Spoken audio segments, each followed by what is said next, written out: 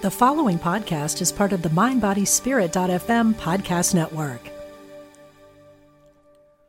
Discover a new relationship and approach to life through the space between.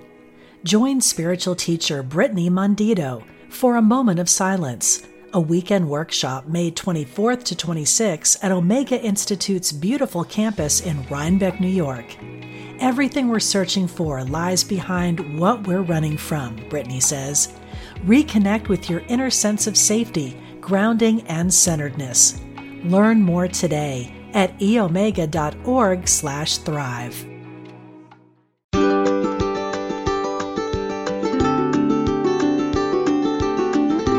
Support for this show comes from the Utopia Foundation, committed to providing opportunities for people to express their good intentions in local and international communities. Learn how you can create positive change in the world at utopiafound.org.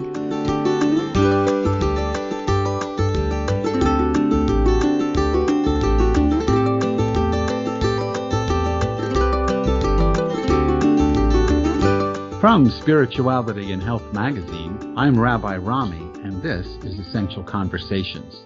Have you ever thought about your own death and how you'd like to be buried? Have you considered cremation or organ donation or giving your body to science? What about green burial? My guest today, Brian Wilson, is one of the directors of the amazing film A Will for the Woods. The movie follows psychiatrist and musician Clark Wang as he prepares for his own green burial while battling lymphoma. Brian Wilson, welcome to Essential Conversations. Hi, thank you for having me. Well, this is a pleasure. I watched the film. It was very moving, also very well done. The whole idea was not new to me, but you brought it, if this isn't ironic, you brought it to life. You brought death to life in a way that was very, very powerful. Give us a sense of who Clark Wang was and his partner Jane and how this whole movie came about. Well, thank you for your words about the film. I really like you describing it as bringing death to life. That's a new one. Oh, I love that. Clark Wang was a psychiatrist and a musician and a folk dancer, a really multifaceted man who had been diagnosed with terminal lymphoma. And over time came to see the toxicity of his environment as one of the main likely causes of his illness. And that eventually led him to discover green burial.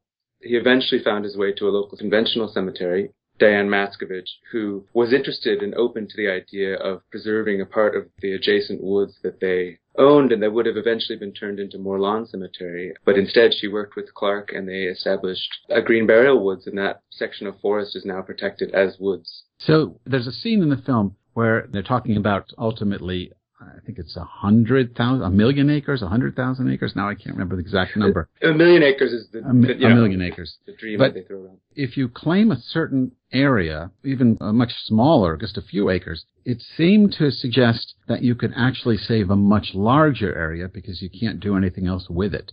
Yeah, in some cases, that's one potential model, that the funds from a smaller area that's designated as a green burial ground would protect a larger area. But in general, what's been actually happening is that those areas that are the cemeteries are the ones that are getting protected for now. Some people would like to cast a wider net with a given cemetery, but for the most part, what's been happening is that the land that the cemetery is on is the land that is being protected. So the woods that Clark managed to save as woods was part of a cemetery. The cemetery owned it and eventually would have clear-cut it and just put in, like you said, lawn burial. Right. And they still have quite a bit of other forest that is still forest but is not yet protected. So the dream is that if the green burial ground continues to grow, that perhaps they could protect even more land. Give us a sense of what the green burial movement is.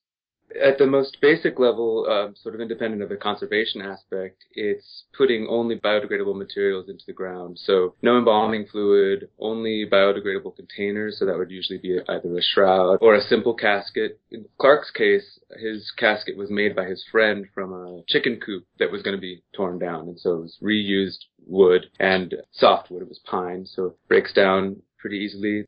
Unlike in conventional burial, there's no interference with the natural processes of breakdown. So the body is allowed to become part of the soil and eventually part of the plants and part of the animals that eat from those plants. And so the cycle is kept unbroken. My dad passed away maybe 6 weeks ago or so. So sorry. Well, thank you. And according to the traditional Jewish way of doing things, he was wrapped in a shroud that was a plain pine box. There's no metal. All the fasteners are wood. And the idea is very much what you were talking about in a green burial. Ashes to ashes, everything goes back to the earth. Yet the state often requires, in this case, a concrete bunker kind of thing where the body is placed. Do you run into that with green burial? I mean, how do you get around laws of the state?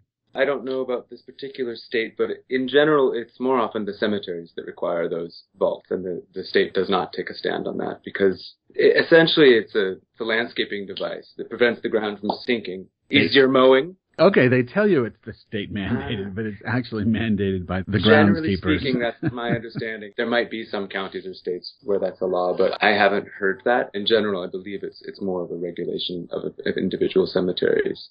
People may have more options than they think. So our listeners, if they're thinking about exploring this and someone says, wait, this is a mandate from the state, challenge that a bit and see if it's actually the case then. A lot of funeral directors and cemeterians might not know that there's a demand for other options too. So it's important for them to know that people are looking for a wider range of options than they typically offer. So are you seeing that, now that you've made the film and you're showing it around the world and it's won all these awards, are you seeing this increase in interest? Yeah, there have been several more sites have opened in the U.S. since we started filming 5 years ago, and there has been a growth in it. Don't know the exact numbers now, but we pay attention to the Green Burial Council website. They certify cemeteries and funeral homes, and that list is always growing, people who are offering this. Give that website out so if people want to check. Yeah, it's greenburialcouncil.org. All right, so you can check out and see where else that's happening. What if you wanted to do it yourself? So could people go to a local cemetery and say, even show the film, A Will for the Woods, and say, look, we'd like to try this here? Absolutely, and we have community screening licenses and educational licenses available on our website, which is awillforthewoods.com, as well as some other information which might be helpful to people. So that's showing the film. We're hoping, has been an advocacy tool for a lot of people already, and we're hoping that continues. We feel like Clark's story is a really powerful portrait of the comfort that this can give at the end of life, and we've seen that a lot of people are sharing that feeling. It's been very gratifying. We've been to a lot of screenings that various groups have sponsored. We just went to one in the Berkshires in Western Mass last weekend that a group that's trying to get a green cemetery started in Massachusetts sponsored, and there was a lot of excitement in the audience. It's interesting because I watched the film, then I went driving around to the cemetery where I live, and there's no wooded area left. I mean, they've basically clear-cut the whole thing. They don't use it all yet for gravesides, for graves, but there's nothing to save. It's all gone. I'm always wondering how long cemeteries themselves will last because they've got prime real estate and it's very expensive. And I'm wondering if at some point, I don't know what the laws would be around this, but if you've seen anything like this where the cemetery says, all right, let's just move everybody and put up a mall because you can make a lot more money with a shopping center or a Walmart than, burying people. Have you seen that sort of pressure on conventional cemeteries? Yeah, I have. I mean, I guess that is a concern even with green cemeteries as well, that if you protect this land, generally people are putting deeds on, conservation easements on, and those are durable, but perhaps not invincible over many years. But that's why I love the idea of folding these two uses together. We need more land that is protected as habitat for animals and that cleans the air and the water for us and everybody else. And so if we can make our burial grounds also serve an ecological purpose that can feed two birds with one stone, can serve a purpose other than just being a memorial ground, and arguably we as a society can stand behind that. Okay, I can't let that go without some comment. Feed two birds with one stone. That's great. I heard that, a couple years ago, and I really loved it. Yeah. Well, I love it also. Thank you for putting that out there. There's a part of the movie where you're going through it looks like a convention for funeral directors. It's cut very fast, so it goes very quickly through the halls of the various products that are being marketed. And there's one where I can have parts of my DNA shot into outer space. It looks like one is supposed to crash into the moon and one is orbiting the Earth. Or I can take my hair even, or other parts of my body, I suppose, and have them burned into carbon and then crushed into a diamond. So I can be an albatross around the necks of my children forever. I don't know what the idea is there. When you did the movie and you're talking to these people, and I'll come in a second, we'll talk about your little meeting with people who do conventional burial. When you go to places like this, like a convention for funeral directors or people in that industry, do you get a sense of what the motivation is? I mean, I'm going to die, but I just can't let that happen, so I'm, going to crash into the moon, or I'm going to become a piece of jewelry. I mean, what do you think motivates these other kinds of desires, other than green burial? Well, I do think there's a lot of denial, a very powerful urge to denial that maybe to some extent we all have. It's a scary subject, and we've developed these customs in the last 150 years that tend to push away the truth of what's happening. And I do think it's in the name of helping people, but I think it's ultimately misguided because I think it just creates more fear rather than embracing, in a sense, what's happening and the truth of what's happening and will happen to all of us, and to not stand in the way of it. And in that, allow it to be the beautiful part of life that it is. This, to me and many others, is a kind of immortality, you might say, where you literally, the nutrient material in our bodies can live on in the soil. And that's very comforting to me. And on top of that, to have the landscape be your memorial, as one of the characters in the film says, Joe Seehee from the Green Burial Council. The landscape is people's memorial in this case, and I think I couldn't imagine a more fitting and comforting memorial for a life, to watch over that land after death. Discover a new relationship and approach to life through the space between.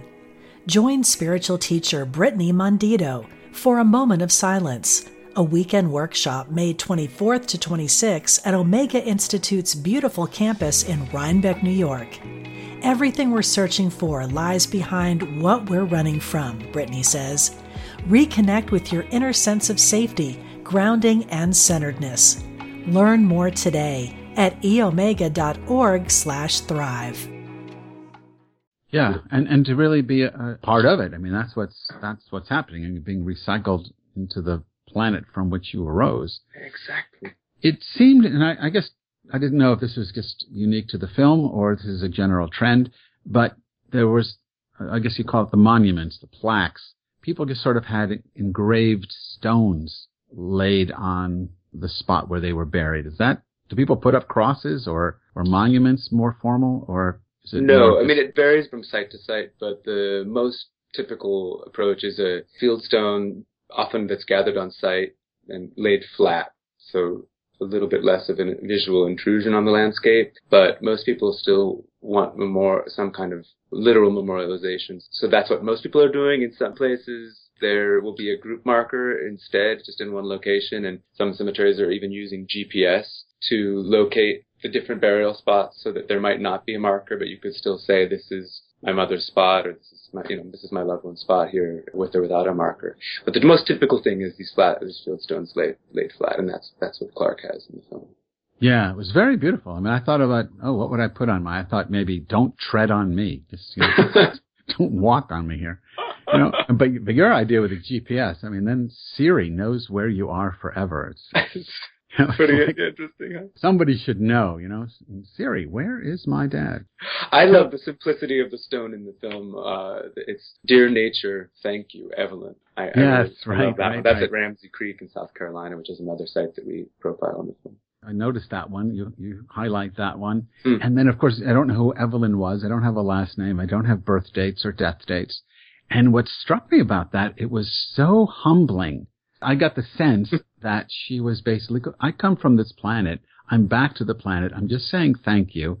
You don't need to know when I started, because I really started millions of years ago, and I'm going to go on millions and millions of years, just not egoically. Right. Not as this being named Evelyn, but some form of this energy continues. And I love the simplicity and the humility of it. It really gets to the heart of the matter. It was very powerful. I was wondering, in your work with Clark, at one point, you're sitting around, or he's sitting around with his friends talking about he's done as much as he can with the medical establishment.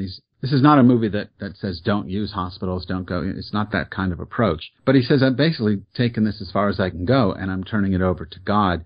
What was his, do you have a sense of what his belief system was? I think he was wrestling with that a little bit at the end of life. He was raised as a Lutheran, I think, and I don't think he ever fully left that as far as I understand, but he was kind of coming back to it and trying to resolve some things in his life toward the end, and he found himself a little more actively drawn to Christianity, and as well as continuing to fight for his life. I mean, he definitely, as you say, he continued to use the medical model even beyond when his doctor said that there would be much benefit, because he just wanted to live so badly. But he was young. I mean, he was only 49. He was I think 42 right. when he was diagnosed. Yeah, my dad was 89, so he's, he said, well, look, this is, let's not pretend here.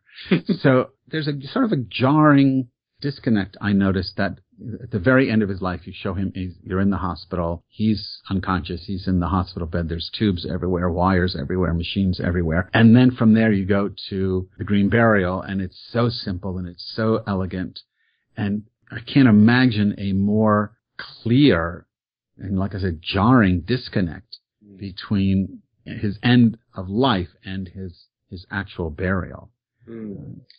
Well, yeah, that's come up a fair amount in Q&As when we've shown the film. And one thing I like about it is that it does show that you don't have to have a perfect death to have a beautiful burial. Yeah. And he was a doctor, he was a psychiatrist, so he was steeped in the medical as well as the more environmentally friendly stuff that he had an awakening to later on in life. And he was trying everything, and I get that. Well, good for him. I mean, I think that makes the movie, it allows the movie to speak to a broader range of people than, oh yes, I'm just gonna, everything's just natural, I'm not gonna do anything. And so I think that's a very good point. Great. One of the other things I wanted to ask you about when you, the conversation with the people from the conventional burial world who felt clearly in the film, who felt very threatened by this whole thing. The one guy he says, look, I'm your friend, but let's not give the opinion that for all these years we've been doing it wrong. Mm. So what is the response of the establishment? Are they?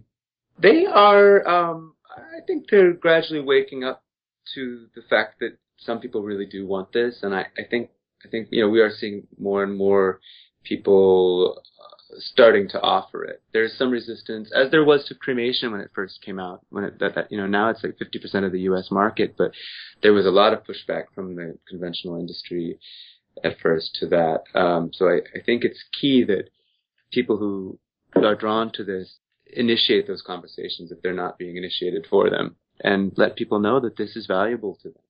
And I think that there's great potential for the conventional industry to grow into offering a larger spectrum of options. And as far as cremation goes, cremation environmentally is quite bad for the earth.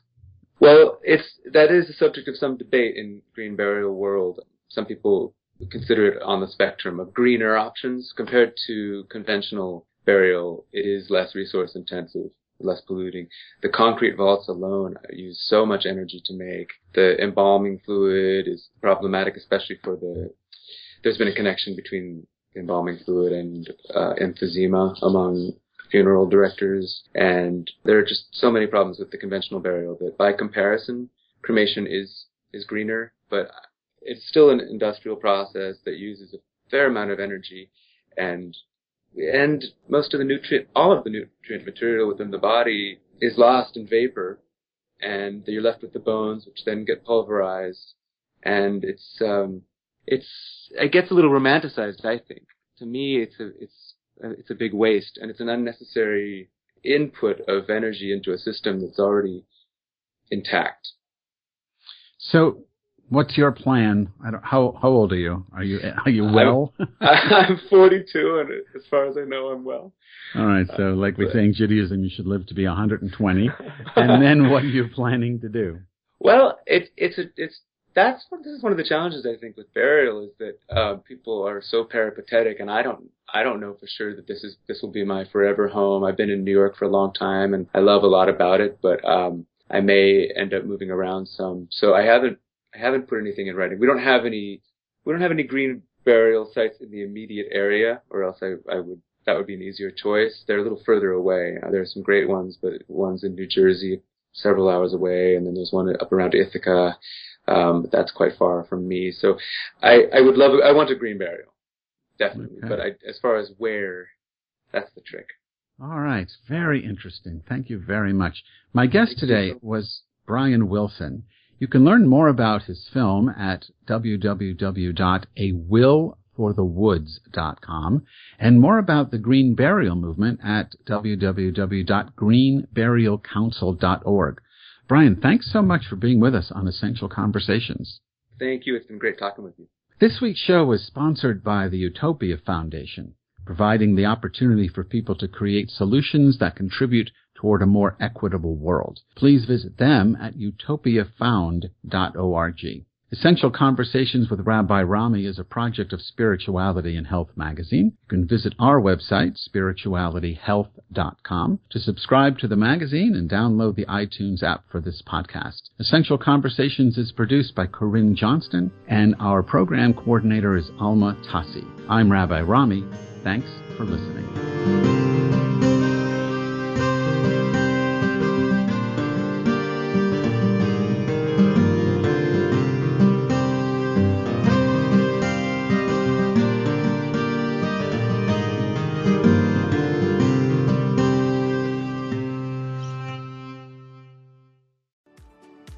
Do you ever feel that calling that you should be doing more with your life? If you're unhappy with the status quo, I can help. My name is Elias Patras, and I'm an intuitive motivator, psychic medium, and motivational speaker. I know that feeling, and on my podcast, Your Inner Voice, I can help you answer that call to step into your life's purpose. I will show you how to recognize and listen to the signs and signals that are all around us and help you tap into your intuition. Join me for the show here on the mindbodyspirit.fm podcast network and wherever you get your podcasts. Let's connect, educate, and grow on this journey together.